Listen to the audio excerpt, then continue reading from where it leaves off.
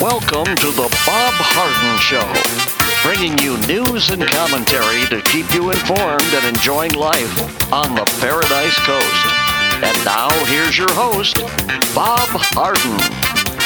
Good morning. Thanks so much for joining us here on the show. It's brought to you in part by the good folks at Johnson's Air Conditioning. Johnson's Air Conditioning is Naples' longest established air conditioning company. I hope you'll visit the website, johnsonsairconditioning.com. Also brought to you by Naples Illustrated, bringing you infinite luxury lifestyles. Visit the website, naplesillustrated.com. And when you do, subscribe to On the Town. It's a weekly email that you'll receive about the highlights of things going on the Paradise Coast. We've got terrific guests for today's show, including Pastor Rick Stevens. Pastor Rick is a co-founder of the Florida Citizens Alliance. We'll be talking about some important announcements they've made this past week about education in Florida.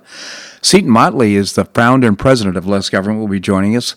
Byron Donalds, our state representative and candidate for U.S. Congress. And Naples Mayor Bill Barnett, at least until April the 1st, Bill Barnett will be joining us as well. It is March the 26th. Can you believe March is going away so quickly? And on this day in 1979, in a ceremony at the White House, Egyptian President Anwar Sadat and Israeli Prime Minister Menachem Begin signed an historic peace agreement, ending 3 decades of hostilities between Egypt and Israel and establishing diplomatic and commercial ties. Less than 2 years earlier, in an unprecedented move for an Arab leader, Sadat traveled to Jerusalem, Israel, to seek a permanent peace settlement with Egypt's Jewish neighbor after decades of conflict. Sadat's visit, in which he met with Begin and spoke before Israel's parliament, was met with outrage in most of the Arab world. Despite criticism from Egypt's regional allies, Sadat continued to pursue peace with Begin. And in September 1978, the two leaders met again in the United States, where they negotiated an agreement with U.S. President Jimmy Carter at Camp David, Maryland.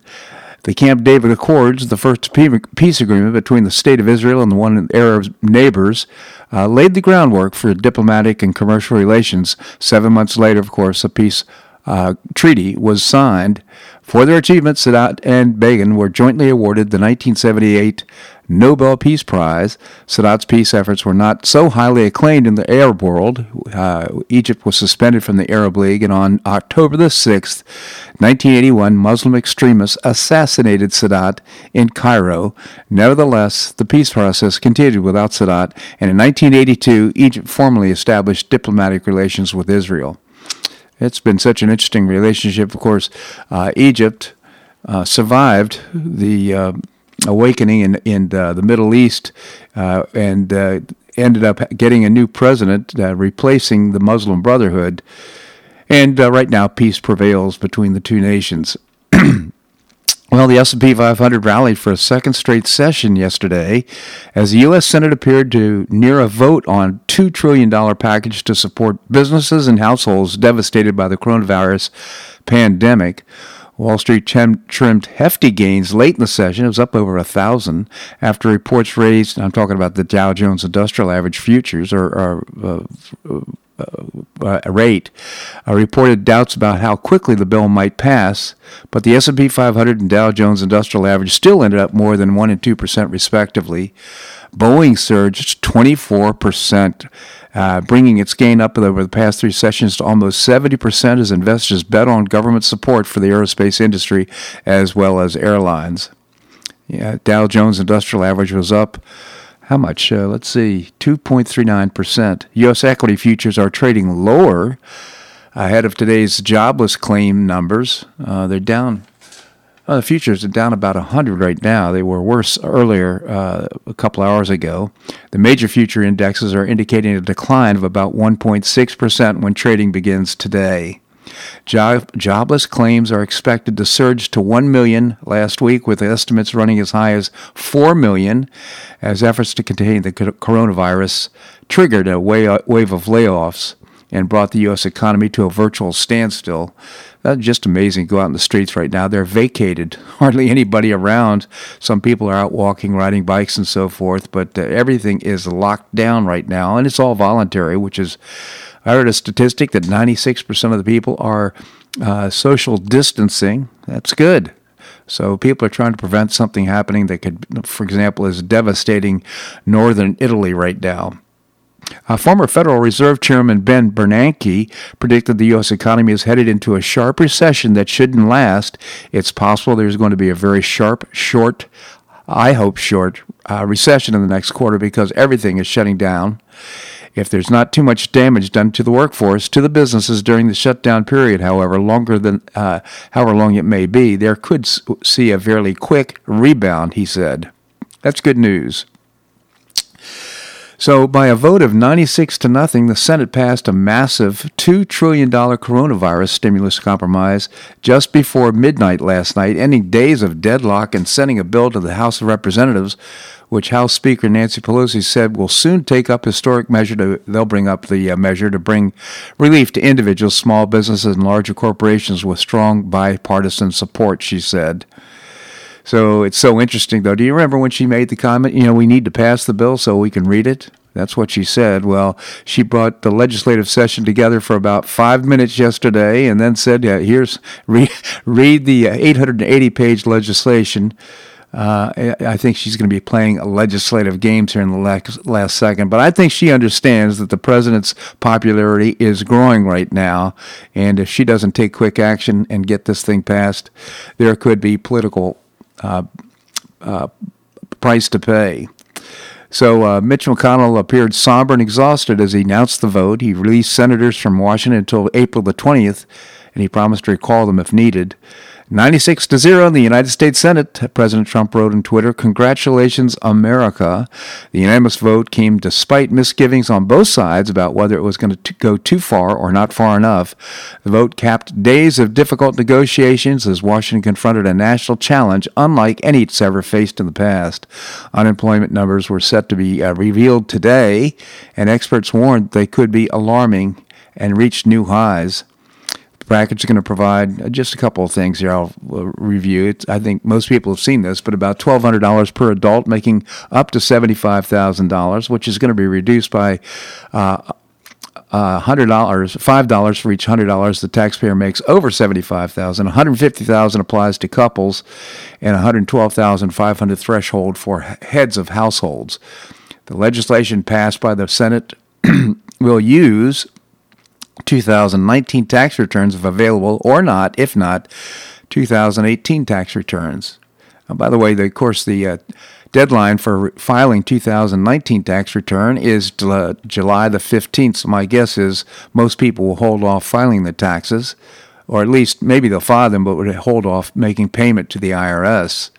And by the way, the IRS has suspended most of its operations in terms of collections and so forth. They're dealing with the coronavirus just like the rest of us, but it's good news for those that are under audit or those types of things. So further, the bill will allocate $250 billion to extend unemployment insurance to workers and lengthen the duration to 39 weeks from the normal 26 weeks. $600 extra a week will be provided for 4 months. Just before voting final package began Wednesday, the Senate was debating an amendment from our senator for people getting they actually would be getting in some cases more money than they would if they were working on unemployment. That's not healthy and that's not good. But finally they hashed this thing out. And fortunately, there's some things like airlines are going to receive $25 billion for workers' salaries and benefits, plus up to $25 billion more in loan guarantees, and contract workers will also receive $3 billion in assistance. That's all good news. About $17 billion is going to go to other distressed companies like Boeing, which is seen as essential to national security, and approximately $200 billion will be provided in tax assistance to small businesses, including through payroll tax deferrals. That's all good news. Things that Pelosi wanted, like climate change-related emissions restrictions for airlines and diversity-related provisions. Remember Barack Obama's stimulus program, over $1 trillion. he said, well, some of these things just aren't shovel-ready like we expected. Well, if the money was spent on ridiculous notions and foolish things, this thing has been pared down, and certainly we don't agree with a lot of it, but nevertheless, you don't see things in it like ballot harvesting or minority banks or some of the things, the outrageous things that were expected by the Democrats. So they're backing off of that. There was $25 billion, $1 million allocated for the Kennedy Center. Now, I'm former board chairman of the Gulf Shore Playhouse. Where's our $25 million? Well, anyhow, I guess it's because right there in Washington, D.C. So it's a good package, and it's going now, finally signed and passed last night around midnight. It's going now to the House of Representatives. There'll be some posturing and preening by Nancy Pelosi and her minions. Chuck Schumer, Crying Chuck, is taking credit for the bill. He's saying it's a lot of the stuff that he wanted is right there in the bill. So interesting to watch the legislative process. It's incredibly complex and foolish in so many regards, but at least got her done. This segment of the show brought to you by the good folks at Johnson's Air Conditioning, Naples' longest established air conditioning company. Visit johnsonsairconditioning.com. Also, Naples Illustrated, bringing you infinite luxury lifestyles. The website is naplesillustrated.com. Okay, coming up, we're going to visit with Pastor Rick Stevens, one of my local heroes, quite frankly. He and Keith Law co-founded the Florida Citizens Alliance and are having a tremendous impact on policy and legislation in Florida with regard to public education, and it's a beautiful thing. So we're going to visit with Pastor Rick, that and more right here on The Bob Harden Show on the Bob Harden Broadcasting Network.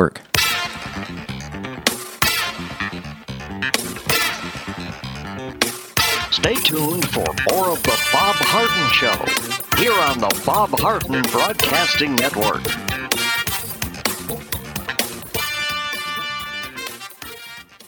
I'm Bob Harden, the host of The Bob Harden Show. One of my favorites for breakfast or lunch is Lulabee's Diner, providing great service, fabulous food, and a rockin' good time. Lulabee's Diner is a throwback to the 60s, complete with great music and a fabulous 60s decor. What I like best is a blend of great food, great value, and terrific service. Most of the friendly waitstaff has been part of Lulabee's for years. I enjoy the great choices for breakfast and lunch, and you'll find the menu has everything and anything to satisfy your taste. Lulabee's offers catering, party platters, lunch boxes, and more. Lulabee's Diner will quickly become one of your favorites for breakfast or lunch. No reservations are needed. Check out the website at lulabees.com and stop by Lulabee's Diner, open from 8 a.m. until 2 p.m. 7 days a week. Lulabee's Diner in the Green Tree Shopping Center at the corner of Immokalee and Airport Pulling Roads. Stop by Lulabee's Diner for fabulous food and for a forever cool rockin' good time.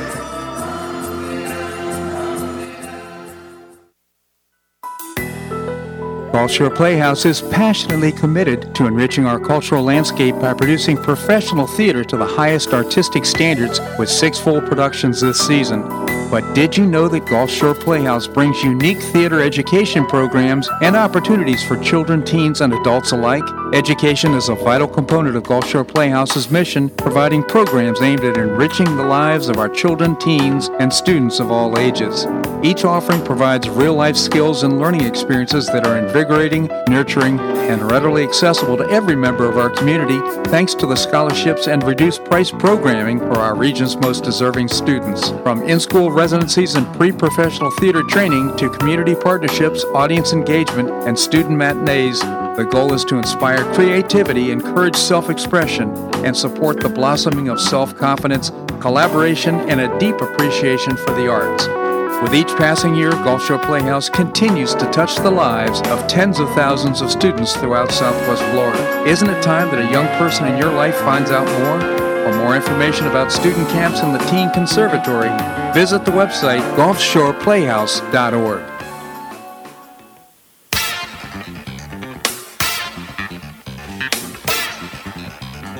Welcome back to the Bob Harden Show. And now here's your host, Bob Harden. Thanks so much for joining us here on the show. It's brought to you in part by Gulf Shore Playhouse, bringing you professional New York-style theater at its very best. And you can find out more by visiting the website, gulfshoreplayhouse.org. Coming up, we're going to visit with Naples Mayor Bill Barnett. Right now we have with us, as I mentioned before the break, one of my local heroes. It's Pastor Rick Stevens, co-founder of the Florida Citizens Alliance. Pastor Rick, thank you so much for joining us. Always a pleasure to talk with you, Bob. Thank you, Pastor Rick. Tell us about the Florida Citizens Alliance and the good work you do. Well, the Florida Citizens Alliance is a grassroots alliance of people who care about children and want to improve public education in Florida. We work together with a lot of people in groups who share that aspiration, and we really work to try to help solve the problems and bring solutions to the table for public education in Florida. And recently we've been working on a couple of projects with the Department of Education. The new BEST standards was something we worked on, and also people may have heard about the Hope Scholarship, and we're working to make people aware of that as well. Yeah, and of course, these are not the things that are on people's minds right now because of the coronavirus, but I think it's important. This Hope Scholarship thing is a big, big deal. Maybe you can tell us, I understand you have a hotline for it. Yes, well, the Hope Scholarship is a very big deal. This is not a Florida Citizens Alliance initiative as such, although we're helping get the word out. This was a state of Florida initiative. A couple of years ago when Richard Corcoran was Speaker of the Florida House, at his initiative, the legislature passed the Hope Scholarship. Governor signed it into law. And essentially what the Hope Scholarship is, it's a scholarship for students who are victim of bullying, intimidation, threats, harassment, any of those kind of things at school, on the school bus, at a school-sponsored activity, at a school-related activity. All of those students who face those kinds of challenges are eligible for the Hope Scholarship. There's no problem with the concept. There's no problem with the money being available. The problem seems to be people don't know that there's relief for their students who are bullied. And so what we're trying to do is get the word out to let parents and grandparents and anybody who cares about kids and having a good, safe learning environment to let them know the Hope Scholarship is here. It's available to them. All they have to do is ask for it. Yeah, it's a big deal, and of course, they don't have to prove the bullying. Once they claim that there's bullying going on, this immediately opens up for parents, and it's just really important that they understand there's another arrow in their quiver. In my mind, this is kind of the camel's head in the tent. This can lead to more and more parental choice for the kids and where they go to school. It really does, and parents need to realize that this is available for them. The kids need to be aware that they don't have to put up with the bad behavior of anybody in the system. Mm-hmm. Now, a lot of times we think about, bullying as student on student, but it's also, the law also covers any kind of harassment at school. If a teacher is bothering a student in a way that makes them uncomfortable, if another school employee, or even if a vendor on campus, a school bus driver, anything that intimidates or harasses or threatens a child qualifies for the Hope Scholarship. Yeah. And all the parents have to do is report that to the school, and they have to fill out a form that's a notification, simply a notification that this has happened, that immediately makes them eligible for either a scholarship to a school of their choice or to a transportation voucher to transfer to another public school. Yeah. So it's really a great thing.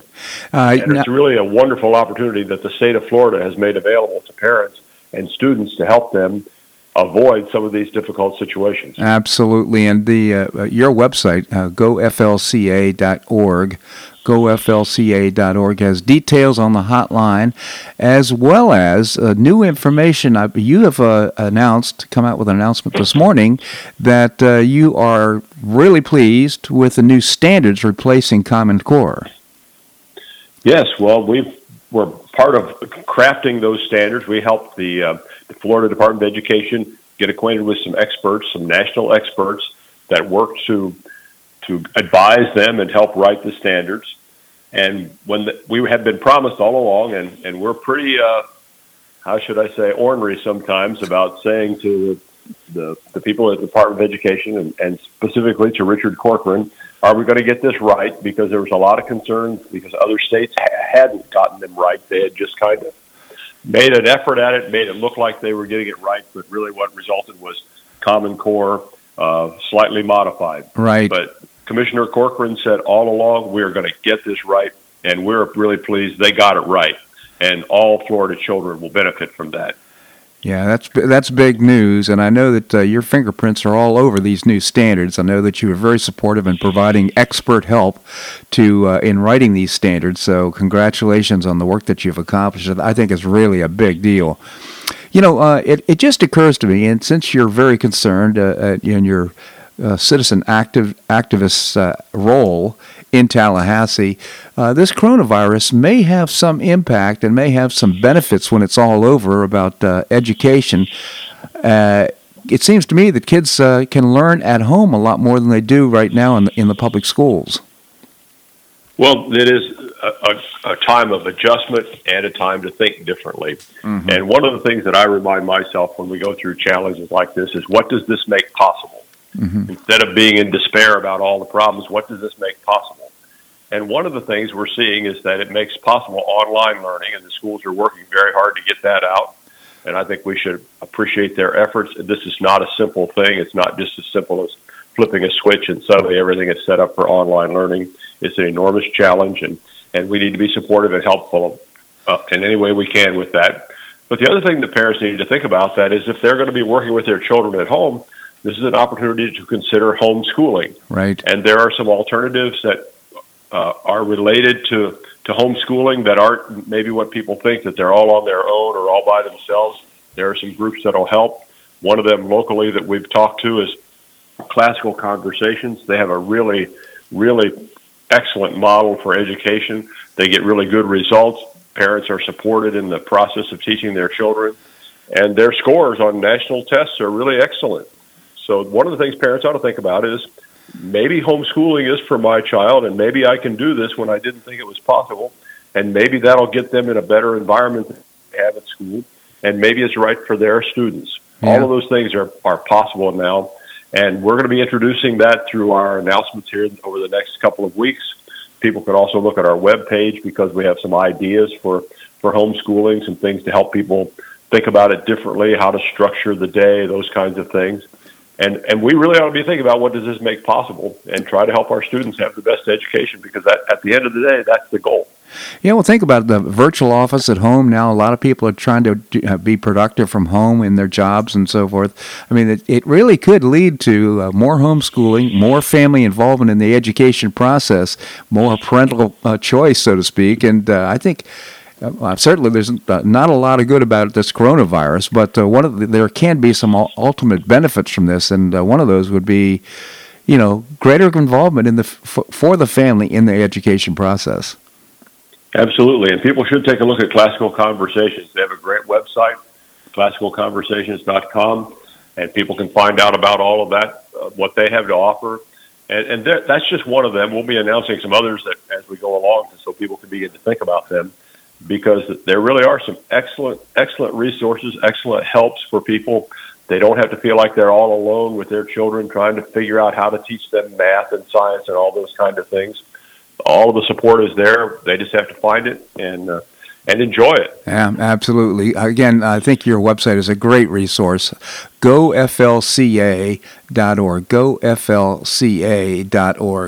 Pastor Rick, I really appreciate your contribution to the show, and thank you so much for everything you do in Tallahassee, helping with policy as well as legislation. Thanks so much for joining us. Always a pleasure, Bob. Thank you. My pleasure indeed. All right, coming up, we're going to visit with, I'm going to put in a call. I haven't heard from him, so I'm hopeful that Byron Donalds will be able to visit with us. He's our state representative as well as a U.S. Congress candidate for U.S. Congress. We're going to do that and more right here on The Bob Harden Show on the Bob Harden Broadcasting Network.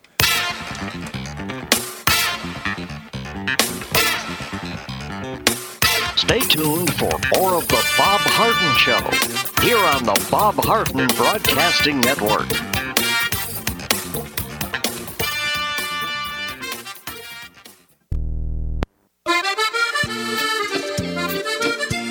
Provence Restaurant is a favorite dining destination for many Neapolitans, including Linda and myself. Blue Provence, located in a historic building in the heart of Old Naples at Creighton Cove, offers a mix of French bistro cooking with bold, fresh Floridian flavors. Experience award-winning cuisine at Blue Provence and enjoy one of Florida's most extensive, eclectic, and fun wine cellars. Dining your choice of the popular Eden Bar, the intimate Courtyard Garden, or the beautiful Provencal Caribbean Dining Room. Enjoy a wonderful and memorable evening in a casual and relaxed atmosphere that includes a taste of Provencal hospitality. Blue Provence is open 7 days a week, all year round. Visit BlueProvenceNaples.com for reservations, everyday specials, and coming events. That's BlueProvenceNaples.com or call 261-8239. That's 261-8239. Blue Provence French Restaurant in the heart of Old Naples.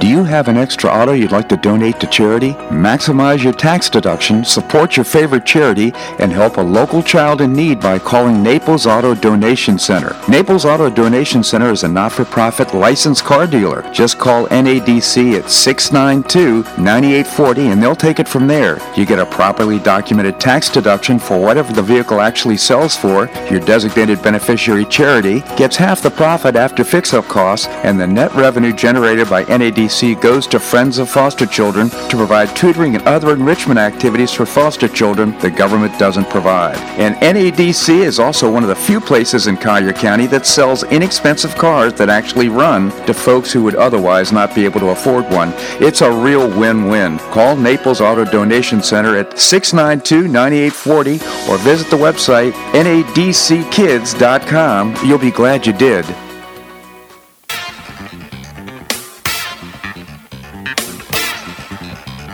Welcome back to the Bob Harden Show. And now here's your host, Bob Harden. Thanks so much for joining us here on the show. It's brought to you in part by the Foundation for Government Accountability. I proudly serve on their board, doing great work, including making policies and programs to get able-bodied folks off of welfare and back to work. Of course, we're a little bit of a crisis right now, but that work is going to be so important once we get the economy going again. You can find out more by visiting the website, thefga.org. Coming up, we're going to be visiting with Seton Motley, the founder and president of Less Government. Right now, we have with us Byron Donalds, our state representative and candidate for U.S. Congress. Byron, thank you so much for joining us. Good morning, Bob. Good morning, Byron. So I would really appreciate your comments and thoughts on what's happening now with the $2 trillion stimulus package that's just been passed by the Senate, now going to the House. Some of the things that have been trying to be shoved into this thing. What are your thoughts? Well, I mean, first of all, I would say that, the Senate obviously struck a deal late the other night to try to get this through. What we witnessed here with this stimulus package was one of the worst situations of terrible politics, trying to take advantage of a crisis, never not thinking truly about the American people, but thinking about your own constituency that I've ever seen. What Nancy Pelosi, Chuck Schumer, and the Democrats tried to do over the weekend was a complete travesty. And I, for one, am never going to let that go. I'm not going to let people walk around thinking that, they were standing up for workers. That is not true. This bill could have got done a couple of days ago, Bob. It could have gotten done Monday or Tuesday, right? Instead of being done, which is probably going to look like Friday because of just the way the legislative process works in D.C. And every day that goes by is aid that is not getting to small businesses. It's aid that's not getting to people in America, workers in America. It's aid that's not getting to, corporations and large businesses. Because at the end of the day, politicians, whether they're Republican or Democrat or interest groups, do not provide the income and the standard of living to the American people. Businesses do, because people go to work and they earn a living. And so the fact that they were holding this all up because they wanted to get things into this bill, like unprecedented collective bargaining powers for unions, increased fuel emission standards for airlines, and it's more than that. They wanted the airline industry to be emission, to basically be green by 2035. Like, that would have killed the airline industry. They wanted to expand wind and solar tax credits.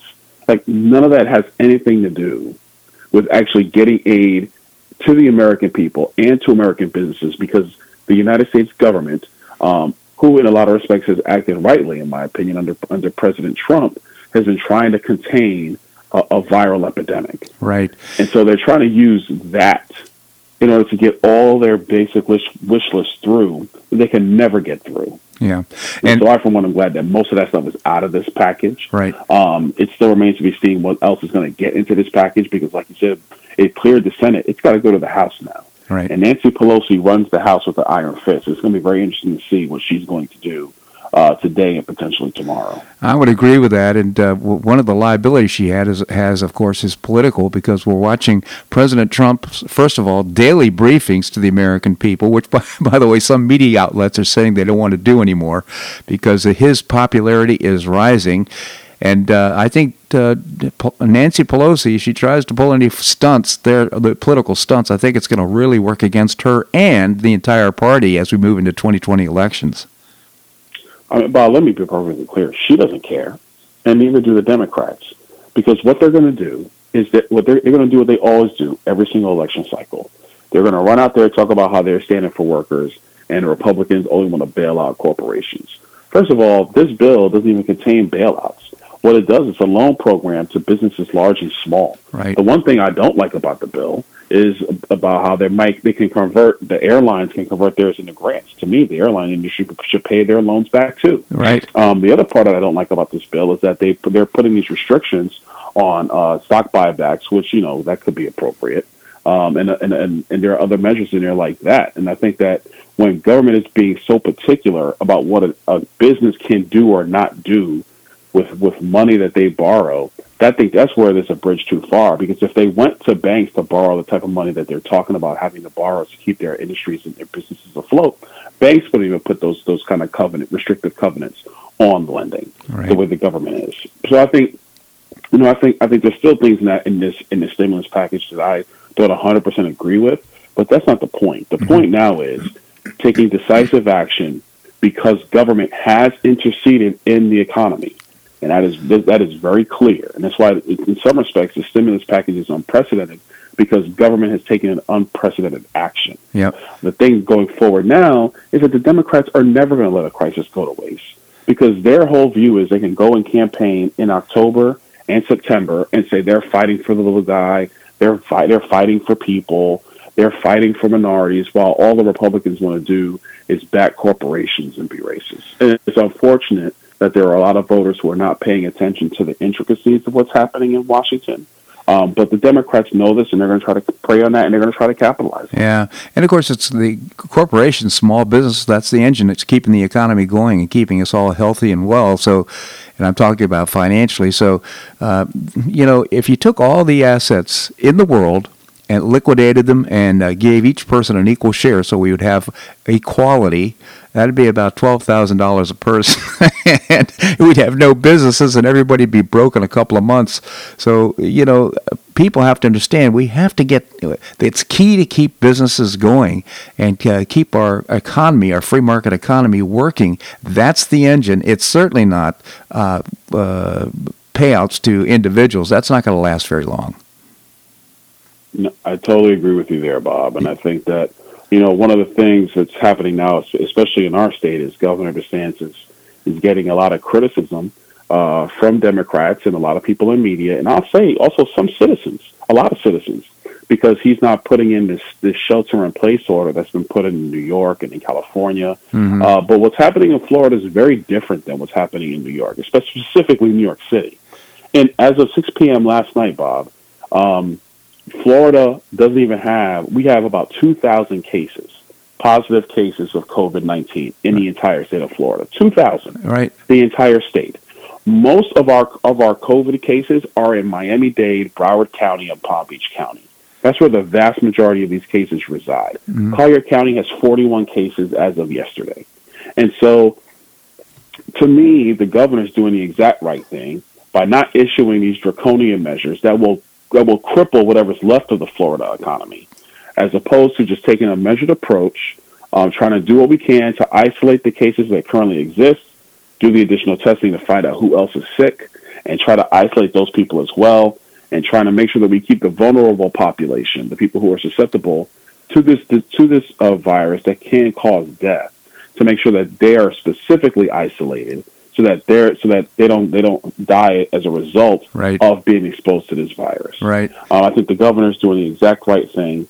I know we're going to be writing an op-ed on this and putting this out because it's important for people to read and understand that you can't shut down your economy because we're scared of a virus. Yeah, appreciate the update on that. It's an important perspective, and I like the fact that our government right now in Florida, at least, and I would say nationally through President Trump and the way he's leading this process, is he wants people to take responsibility. He wants people as much as possible, rather than, for example, in New Mexico, he's saying they're not going to allow the quinine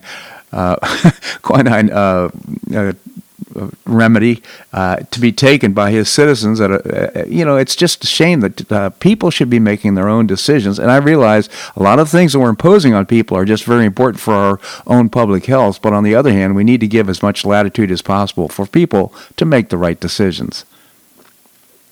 Couldn't agree with you more, Bob. Totally agree. So Byron Donalds, again, candidate for U.S. Congress. I support Byron, and I just encourage you to find out more about his candidacy. Visit ByronDonalds.com, ByronDonalds.com. And when you do make a contribution, this politics around here is pretty expensive, so money is the mother milk of politics. Byron, I genuinely appreciate your commentary. Thanks so much for joining us. Thanks for having me, Bob. You have a great day. You as well. Thank you, Byron. All right, coming up, we're going to visit with Seton Motley. Seton is the founder and president of Less Government. We're going to do that and more right here on The Bob Harden Show on the Bob Harden Broadcasting Network.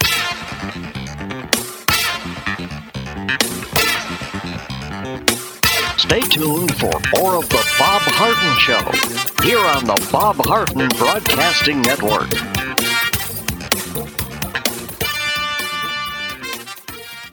For the best in food and drink as well as great live entertainment, go to the Dogtooth Sports and Music Bar. Formerly known as Weekend Willie's, the Dogtooth Sports and Music Bar has terrific new local owners offering a great new upscale decor and a fabulous new menu. Linda and I are weekly regulars to hear live blues, but you can stop by anytime for great food and drink, to watch your favorite sporting event, or to hear great live entertainment 5 nights a week. The Dogtooth Sports and Music Bar is located at 5310 Shirley Street, just off Pine Ridge Road, and it's open from 11 a.m. until close every day. Visit the website dogtoothnaples.com or call 431-7004. That's 431-7004. I hope we'll see you there.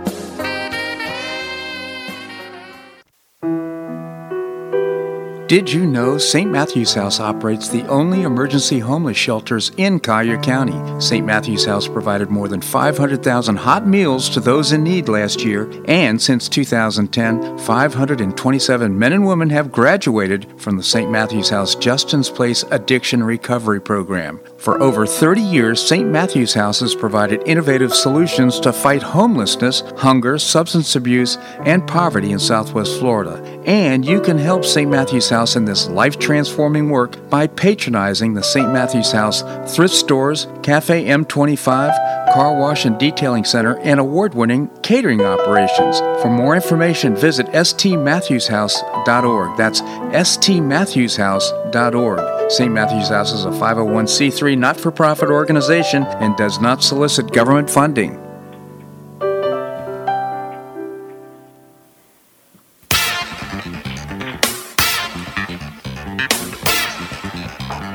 Welcome back to the Bob Harden Show. And now here's your host, Bob Harden. Thanks so much for joining us here on the show. It's brought to you in part by Gulf Shore Playhouse, bringing you professional New York-style theater at its very best. And, of course, the season's been canceled because of coronavirus. But big things happening in the fall, and I hope you'll check it out at gulfshoreplayhouse.org. Coming up, we're going to visit with Naples Mayor Bill Barnett. Right now we have with us, as I mentioned before the break, Seton Motley. Seton is the founder and president of Less Government. Seton, thank you so much for joining us. Seton, are you there? Thank you very much, sir. I appreciate it. Oh, my pleasure indeed. By the way, I heard you on the Rush Limbaugh show. So congratulations to you. I think that's when was this? Oh, it has to be. I forgot to mention it to you, but it's got to be 3 or 4 weeks. Oh, yeah. I have his like actual personal email address. So I email him thoughts occasionally during the show, and sometimes he reads them, and sometimes he gives me credit for it. That's great. Well, in any event, you wrote a great column, and it's not about coronavirus, but it is about something very important. It's Google tries to get the Supreme Court to pretend to be Congress and write them fake law. Of course, that's happening all the time, but maybe you can tell us about it. Yeah, it's judicial activism. It's what we've talked about before. It's, we have three branches of government, the legislative, the executive, and the judicial. The legislative is supposed to write laws. That's the Congress, House, and Senate. They write bills.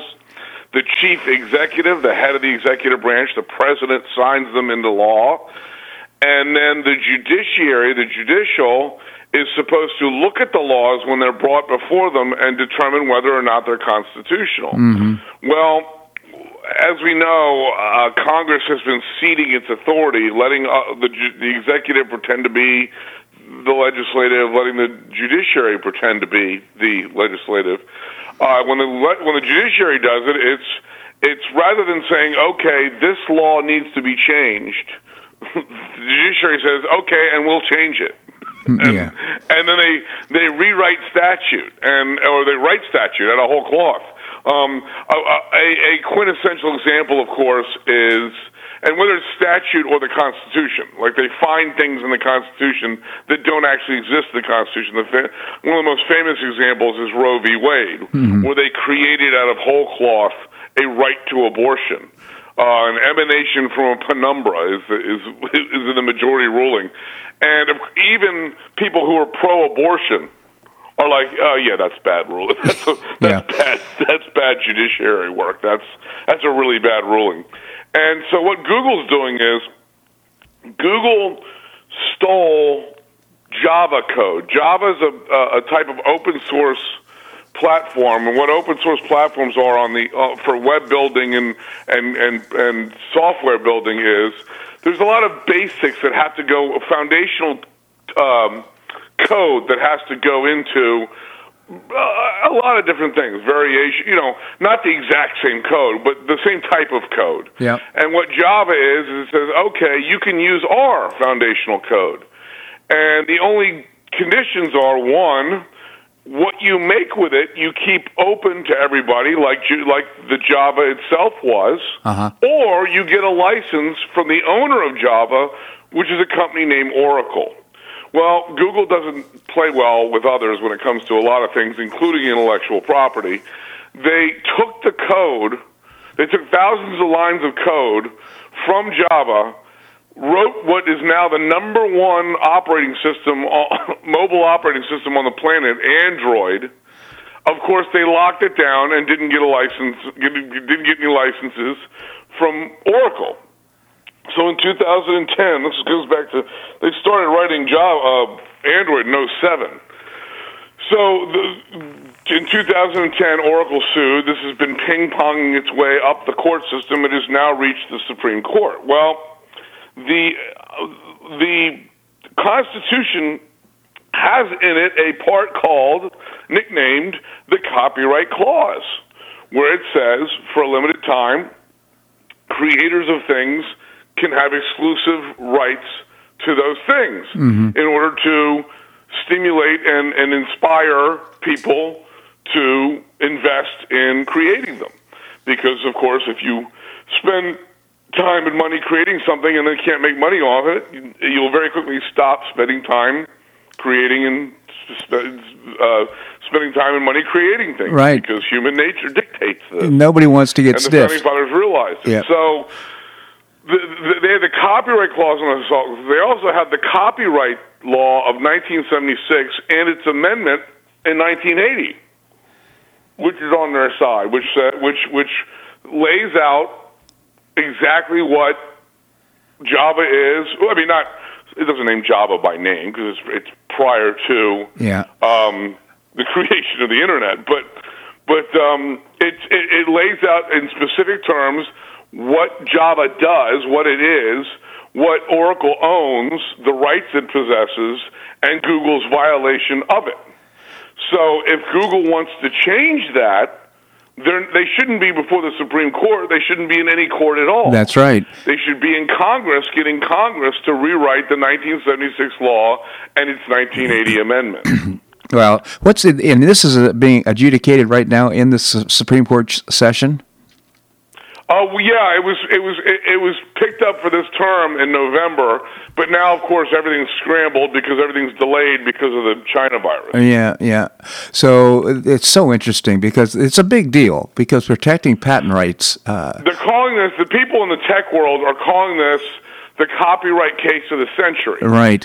Because this case is going to determine whether or not there are ever going to again be open source platforms like Java. Right. And this or if you're allowed, if the court decides, if it rewrites the Constitution and the 1976 Act and decides Google can take it and not comport to the contractual obligations in taking it, then everyone will take everything and no one will make anything. That's right, and which then, of course, nobody will be innovating and bringing us new patents and new ideas that will make the economy and our lives better.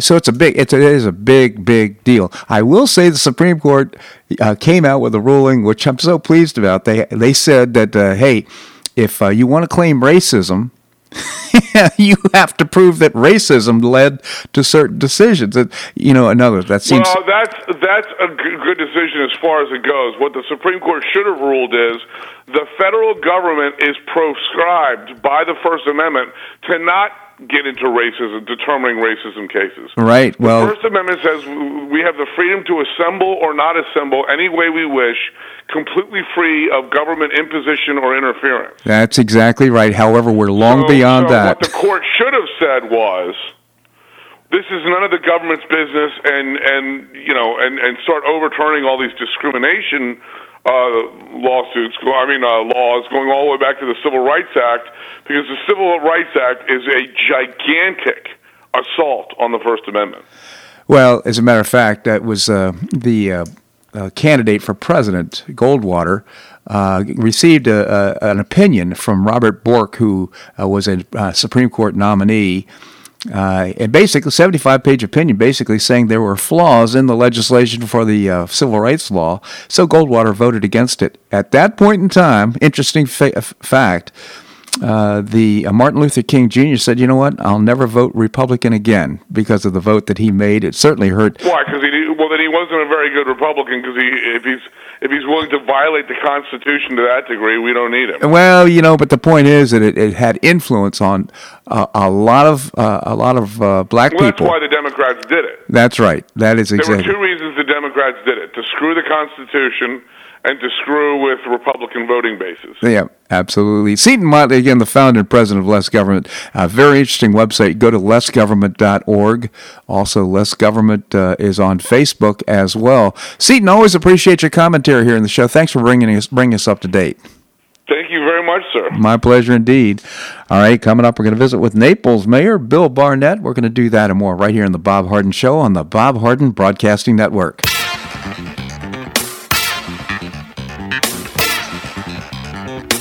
Stay tuned for more of The Bob Harden Show here on the Bob Harden Broadcasting Network.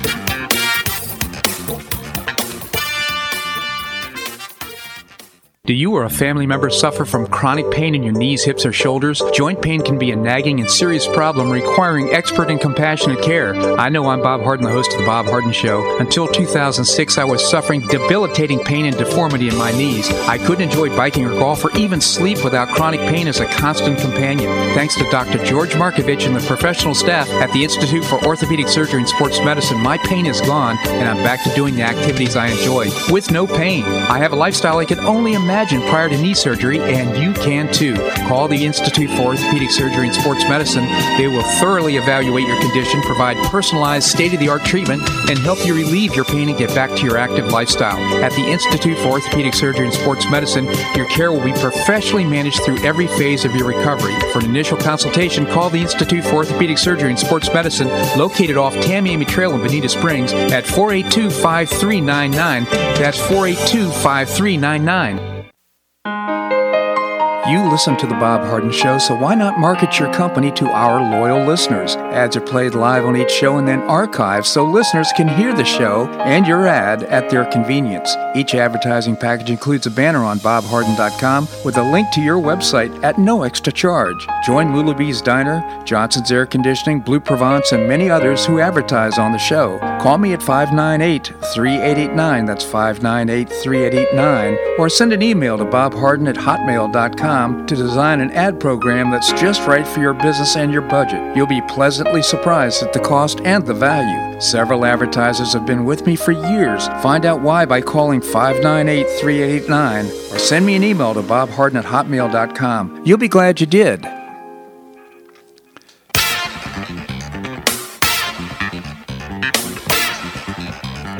Welcome back to the Bob Harden Show. And now here's your host, Bob Harden. Thanks so much for joining us here on the show. It's brought to you in part by the Foundation for Government Accountability, creating policies and programs to get able-bodied folks off of welfare and back to work. Well, of course, this is after the pandemic, but you can find out more by visiting the website, thefga.org. We have with us the mayor of Naples, Bill Barnett. Bill, thank you so much for joining us. Hey, Bob.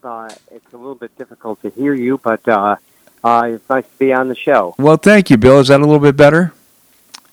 Not really. No, it's always a little bit tough to hear. I don't know. You always say it's your equipment. It probably is. Yeah, but here I am out here in beautiful Naples in line at Costco with about 100 of my friends this morning. Oh my goodness! So tell us about why are you in line at Costco? Get this volume a little bit better. Okay. So why can you hear me okay? Yeah, I can hear you fine, Bill. Can you hear me? Yeah, you're just very, very faint, that's all. How about that? But anyway, it's been kind of wild because they have a seniors day out here today, and they said they just started it this week. And they said if you're 60 or over, from 8 to 9, they're going to open up. Well, I should have got here at 5:30 in the morning. Yeah. So, the other question is, once you get in there, are they going to have full shelves? Well, that's the real question. Once you get in, will whatever you're looking for be on the shelves? So who knows? It's true. You know, this really does impact, what's going on is impacting so many businesses. I have advertisers like Lulabee's Grill or Lulabee's Diner and as Blue Provence. These are great restaurants that have closed down right now. They just can't be open. Is that any better, Bob? Pardon me?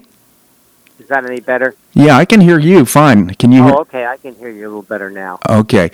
So I was just mentioning the restaurants are closed. This is so devastating to the owners, to the workers, you really get close to understanding exactly what's going on here, and we got to get people back to work. Well, that's just it. It's really, really, it's really bad. Yeah. But at least there's a lot of them. There's at least a lot of them doing takeout. So which is a good thing. It is. Because at least it gives them at least a little business. You know what I mean? Oh, I do. Absolutely. Well, people are doing whatever they can, and I think that's a good thing. Yeah. I mean that you do what you got to do. I just don't understand. I mean, we've been requesting that the governor put,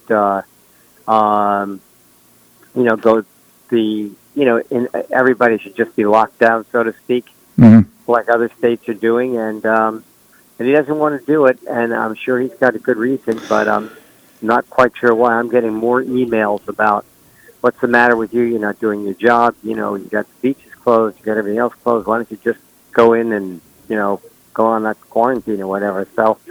Whatever works, as long as we try and stay healthy. That's it. So, again, Bill, listen, I know you're in line here, and I know you're having difficulty hearing me, but I just want to let you know how much I appreciate you and appreciate the great leadership you provided to the Naples area and the Paradise Coast over the last 25 years. So, I really appreciate you coming on the show. Well, thanks, Bob. And next week, today's the last day you speak to me as the mayor, because next Wednesday it changes hands. So next Thursday, we'll have a good conversation about some things we couldn't even talk about. That is so true, Bill. I genuinely... Can I ask you a quick question before you boot me off here? Are you still playing some golf? You know what? I am, and the rumor out there is that Lee County has closed down golf courses. Oh. And I expect that, and a lot of people are wondering what's going to happen in Collier County. And I think there's kind of a Me Too thing going with local governments.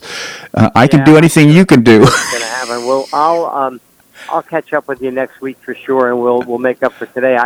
We got to fix your volume there because I even have that problem at home sometimes. Yeah, well, the other thing too is you take care and have a good week. You have a great week too, Mr. Mayor. Thank you so much.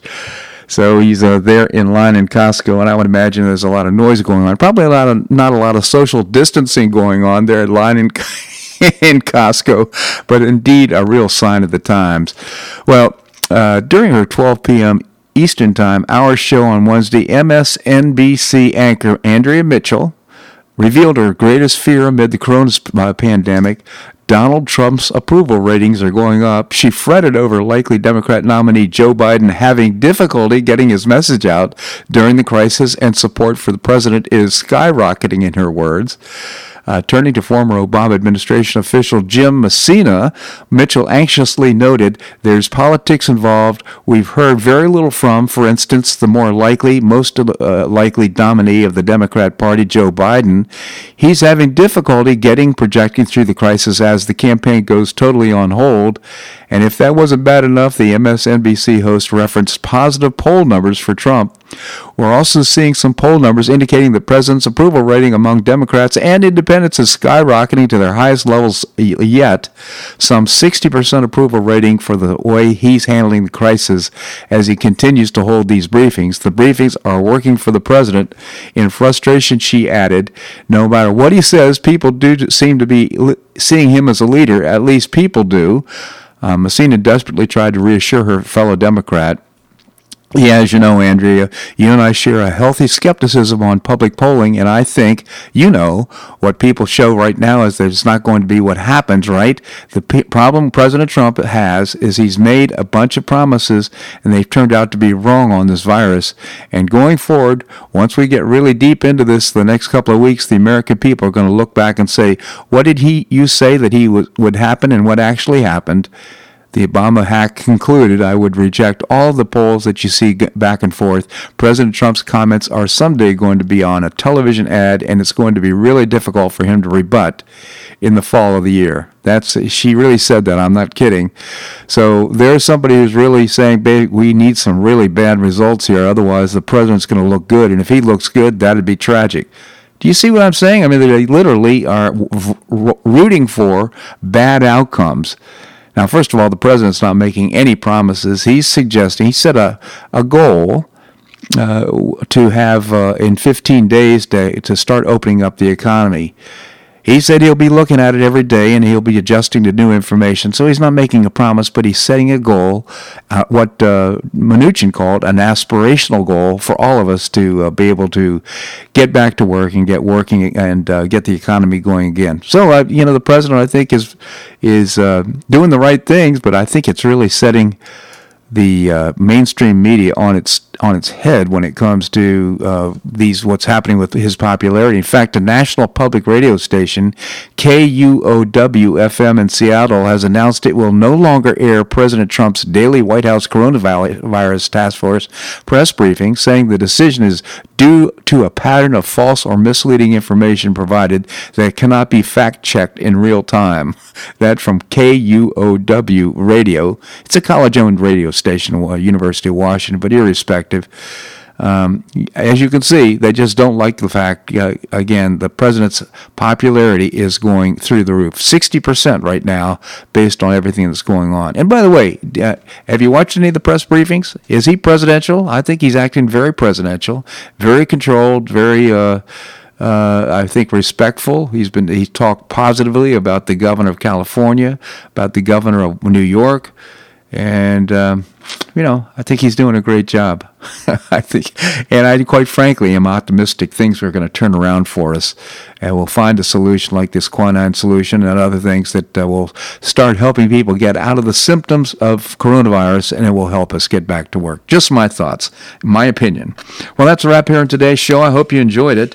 Tomorrow, we're going to visit with William Yateman. He is a research fellow at the Cato Institute. Sharon Kenny, the author of Where Should We, will be joining us, as well as Dave Bigo, the author of The Devil at Our Doorstep. He's not going to be happy with some of something in the legislation that passed last night about unions. People that get companies that get loans from the government will have to be quote unquote neutral when it comes to unionizing. Not sure exactly what that means in practice, but that's something the Democrats got in the bill. Anyhow, I hope you make it a great day on the Paradise Coast or wherever you are.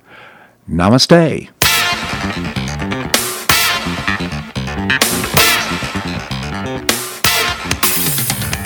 Thanks so much for listening to The Bob Harden Show on the Bob Harden Broadcasting Network.